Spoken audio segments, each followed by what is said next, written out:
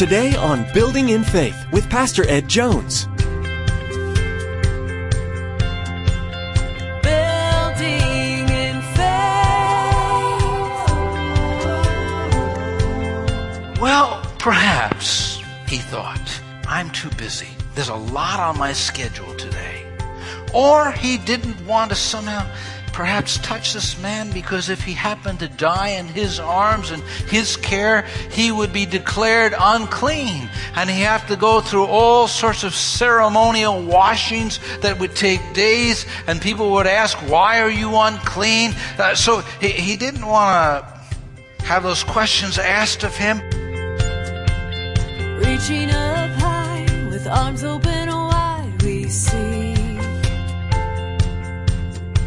you're changing our lives so we can be your hands and feet. In Luke chapter 10, Jesus tells the story of the Good Samaritan. In the parable, we hear about a priest who was too busy or perhaps too prideful to help a person in need. However, a Samaritan does all he can to help this same man in need. Throughout this story, God demonstrates just how we can love God and our neighbor. In today's message, Pastor Ed reminds us that all the Bible knowledge and scholarship in the world results in nothing if that knowledge does not change our heart and behavior. Now here's Pastor Ed with part 1 of today's message entitled, The Good Samaritan.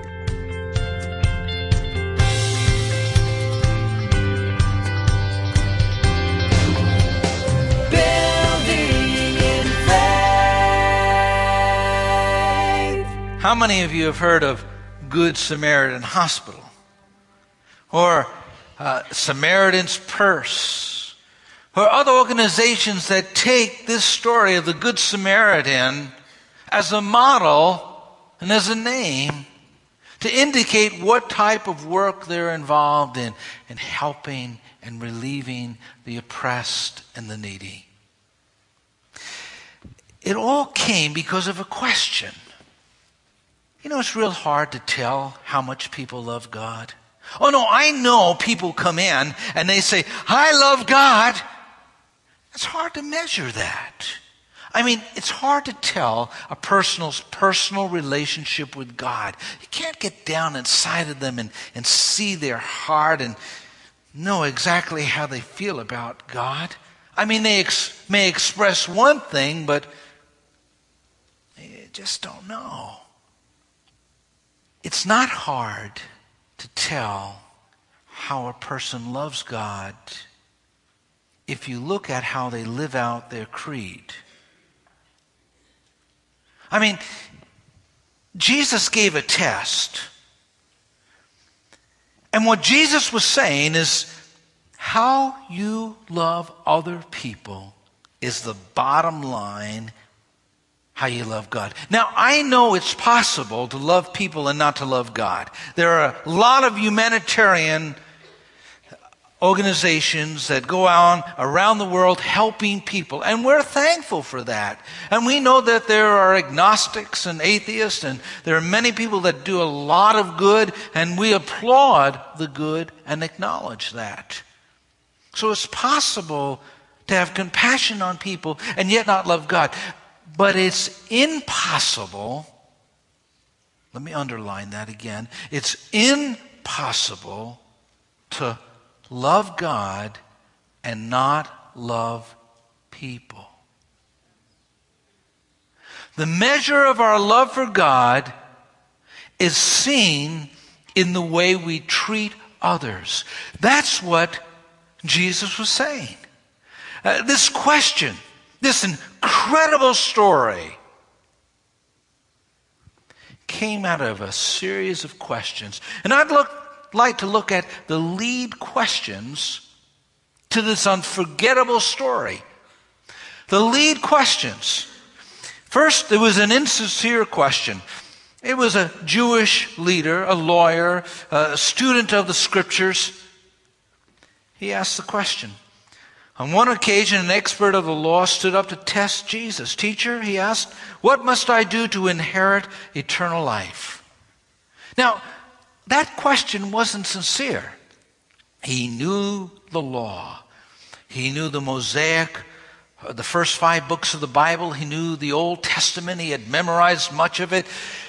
But he wanted to ensnare Jesus. If you study the Gospel of St. Luke and you read the prior chapters and the chapters that follow, Jesus is upsetting the religious leaders of his day because he's going outside the box. He's loving the sinners and the publicans and the prostitutes and the tax collectors. He's reaching out to people, and they're calling into question his orthodoxy.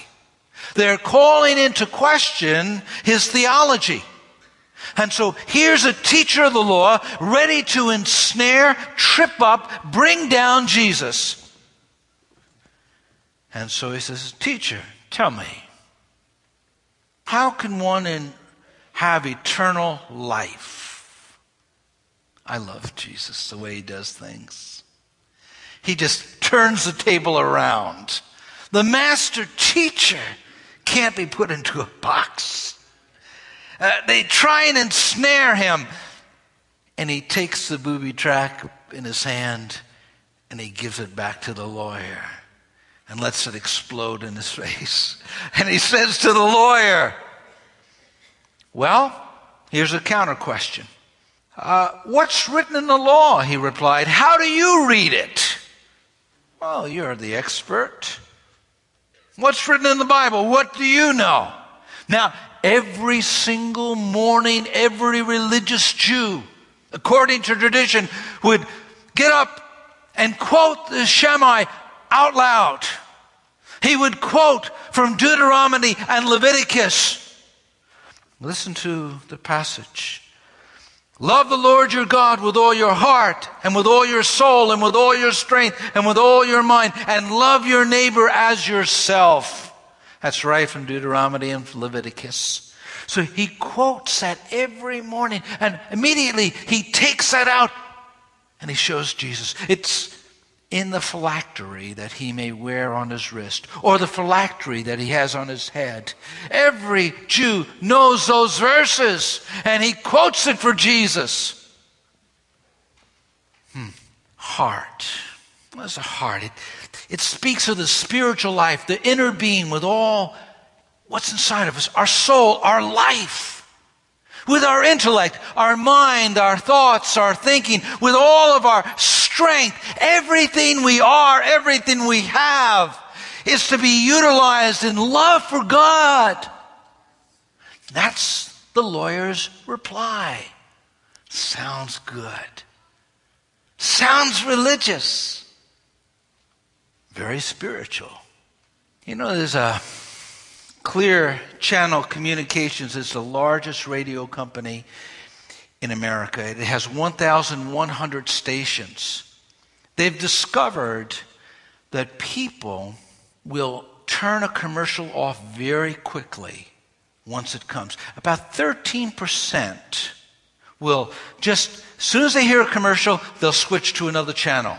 About 20%, once they hear the first commercial, they'll turn to another channel before the next commercial comes on. And so they're trying to reinvent the commercials.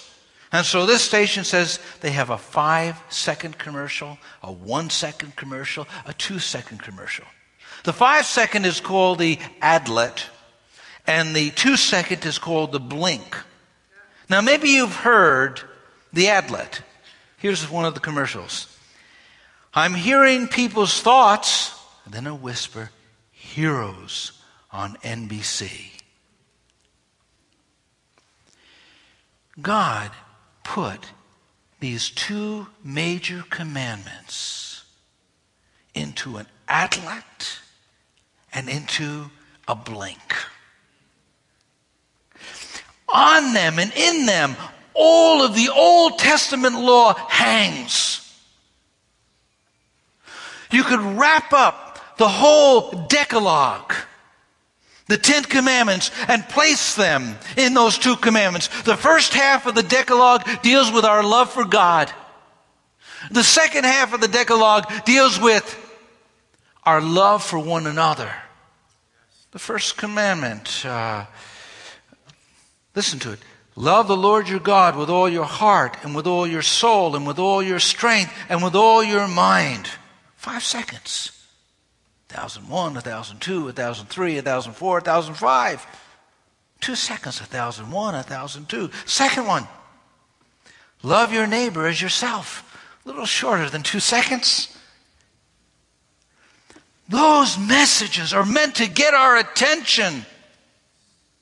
They're meant to rivet our soul to what is important to God and what He requires of us. Now, he had the commercials down good. The lawyer knew him. Watch Jesus' response. You have answered correctly, Jesus responded. Do this, and you will live. Man, how humbling. He was like a schoolboy, this lawyer, who made up his own test, and then when he took it, he failed it. Jesus leveled him, humbled him. And the scripture text goes on to say, another question comes up, a defensive question. But he wanted to justify himself. So he asked Jesus, and who is my neighbor? Now, it's a strange thing how we can lose the meaning of text when we get into a small group and discuss this theological meaning and feel that knowledge of it is the same as doing it. Knowledge of the Bible is not the same as doing what the Bible says. Knowledge is not the same thing as practice. We may accumulate all sorts of knowledge about biblical facts and about God and things, but it doesn't mean we really know it. You don't really know it until you live it. And so the lawyer, not willing to be humbled, he wanted to justify himself, asked Jesus another question. Now, Jesus didn't come back with a theological debate. He didn't come back and try and give him, all right, there's 5 Greek words that refer to love in the Greek, in the Greek culture, and I'll explain all this. He didn't do that. He just simply told him a story. The questions answered with a story.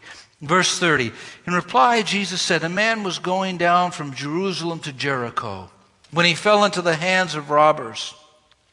They stripped him of his clothes, beat him, and went away, leaving him half dead. Jesus tells about a man, and we assume he's speaking here now to a Jewish culture. And they're thinking, all right, this Jewish man journeying from Jerusalem down to Jericho is beaten. It was a treacherous road. It was a decline from above sea level to below sea level, about 3,500 feet. It was 17 miles in distance from Jerusalem to Jericho. Dangerous road. This could likely happen. It was a realistic story. And then he says there's a priest, verse 31. Now by chance a certain priest came down that road. And when he saw him, he passed by on the other side. Now the priest is in all likelihood in the story leaving Jerusalem. He has served his term in the temple. He's offered the sacrifices, and maybe he's getting ready for the next time that he'll be serving. And as he leaves Jerusalem, remember, in the morning he recited, love the Lord your God with all your heart, with all your mind, with all your soul, with all your strength, and love your neighbor as yourself. He knew the theology. He knew the verses. He goes along the road and sees a man beaten, bloodied, half dead, half alive. Just looks past. Phylactery is on his hand. It's on his head as well. But not in his heart.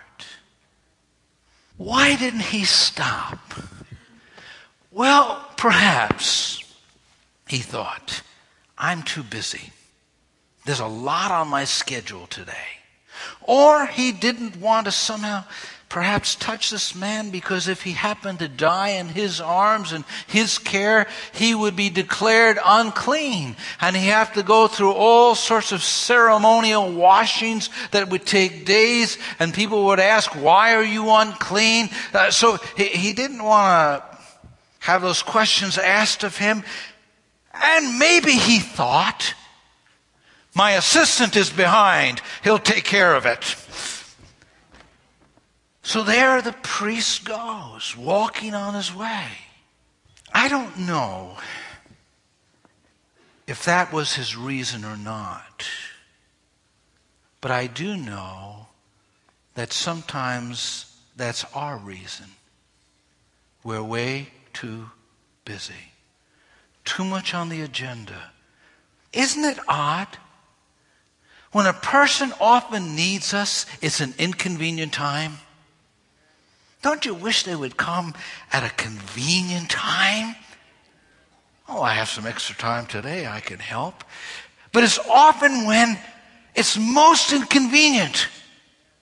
Well, Jesus didn't stop there, and I'm sure from the crowd, they were pretty happy with him thus far.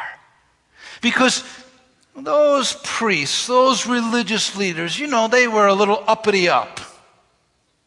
And so the people that were hearing him and his disciples that were hearing him felt, that's good.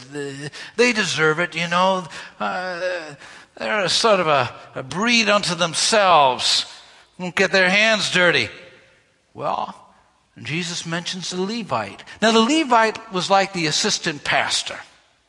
He took care of the scrolls. He took care of other things in the temple, and did all the different work. And it says, likewise, a Levite, when he arrived at the place, came and looked and passed by on the other side. So he did a little more than the priest. But he came and he looked. Better not touch. I better not get involved. It's going to take more than just helping this man in a few minutes. I might be involved with this for days. I might be involved with this for an extended period of time. What am I going to do? I can't take him home to my wife right now, and she's upset with me, and I'm upset with... I can't do it now. And besides, the priest, the pastor there, he didn't do it. I won't have to either. So he goes over to the other side, and he walks away. Again, I don't know if he thought that, but I do know that sometimes we think that, well, if she didn't help or he didn't help, why should I help? Maybe they know something I don't know. Sometimes we are just like that Levite. Someone wrote, commenting on this, their relationship with God was based on the fulfillment of the rules and the regulations of their religion, more than on the deeper meaning of the two great commandments. Sometimes religion becomes rules and regulations and rituals. We want to be holy, which is a good thing, but we want to be holy, and we so separate ourselves from people that we're unwilling to get our hands dirty and help. Well, they're homosexual. Well, they're Muslim. Well, they're our enemies. Now, the audience that Jesus was speaking to thought they knew the punchline. And so did his apostles. Both the audience and the disciples were shocked by what Jesus says next. They were expecting, and stories were often told, and characters were often depicted in triads. So they were expecting a good Israelite comes by. But Jesus picked out the bad guy. He picked out someone that everybody despised. The Samaritans, they were half-breeds, half Jews, half Gentiles. They worshipped at Mount Gerizim. There was competition, there was bitterness. Something like a Jew stopping by today to help a Palestinian, or a Palestinian a Jew, or a Jew helping in the Middle East a Muslim, or a Muslim a Jew. So there was these feelings of shock when Jesus said in the story, but a certain Samaritan. The disciples were shocked. The people were shocked. The disciples, well, they remember. In chapter 9 at the end, Jesus was ready to go through a community in Samaria, but they didn't let Jesus pass through. They were bitter with Jesus. They didn't want anything to do with Jesus. Now, John and James, they were going to take care of it. They said, Lord, let's call down fire, destroy that city, get rid of those Samaritans. And Jesus said, no. Had Jesus held a secret anger, offense in his heart, he would have never made the Samaritan the hero of the story. So his disciples, with that incident fresh in their mind, hear their master make the Samaritan the hero. Listen to the verses again. But a certain Samaritan, as he journeyed, came where he was, and when he saw him, he had compassion. So he went to him, and he bandaged his wounds, pouring on oil and wine, and set him on his own animal, brought him to an inn, and took care of him.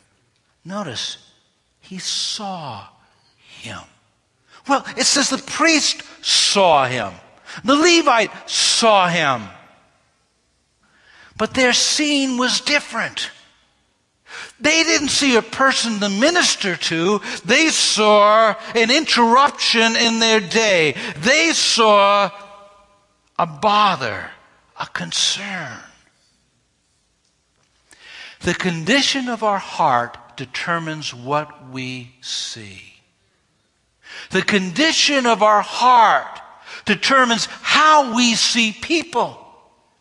If our heart is filled with anger and bitterness and resentment, we see people as bothers and burdens and just something to avoid and situations to walk around and somehow avoid. But this man saw him as a brother to take care of, as a person that had a need. Now, I could imagine that the thoughts that went through the other people's minds may have gone through his mind. You know, if I stop and help here, the thieves may get me. I might be a victim as well. It wasn't easy. He took that man and he poured the oil over his wounds, poured wine, lifted him up, put him on his donkey, took the man all the way to the inn, and then ministered to him, stayed up that night, helped him as he got through the night. And then the next morning, he gave 2 denarii. That would take care of several days' food. It cost. Now, some of us, if we were the Samaritan, would stop and say, now, you see that priest? Yeah. You see that Levite? Yeah. They're the same faith. Let me witness to you and tell you about us in Samaria. We really should be worshiping at Mount Gerizim. And if you're willing to change your theology, then I'll help you out. Building in faith. The Gospels are grand central station for learning about Jesus, which is the single most important part of our lives as Christians. Please join us each day as Pastor Ed teaches through the Gospel of Luke. You've been listening to Building in Faith, the radio ministry of Dr. Edward Jones of Faith Assembly in Poughkeepsie, New York. Now, we want to encourage you to log on to buildinginfaithradio.com and spend some time getting to know us. There you can find today's message. The only thing you need to remember is today's date. Again, to stay current with what's being broadcasted here on Building in Faith and to access the archive of messages, log on to buildinginfaithradio.com. Or if you'd like, you can always give us a call. Our phone number is 845-462-5955. That's 845-462-5955. Well, that's all the time we have for today. We invite you to join us again for the next edition of Building in Faith. On behalf of Pastor Ed, Faith Assembly, and the entire production team, we want to say thank you for joining us and come back next time for another edition of Building in Faith.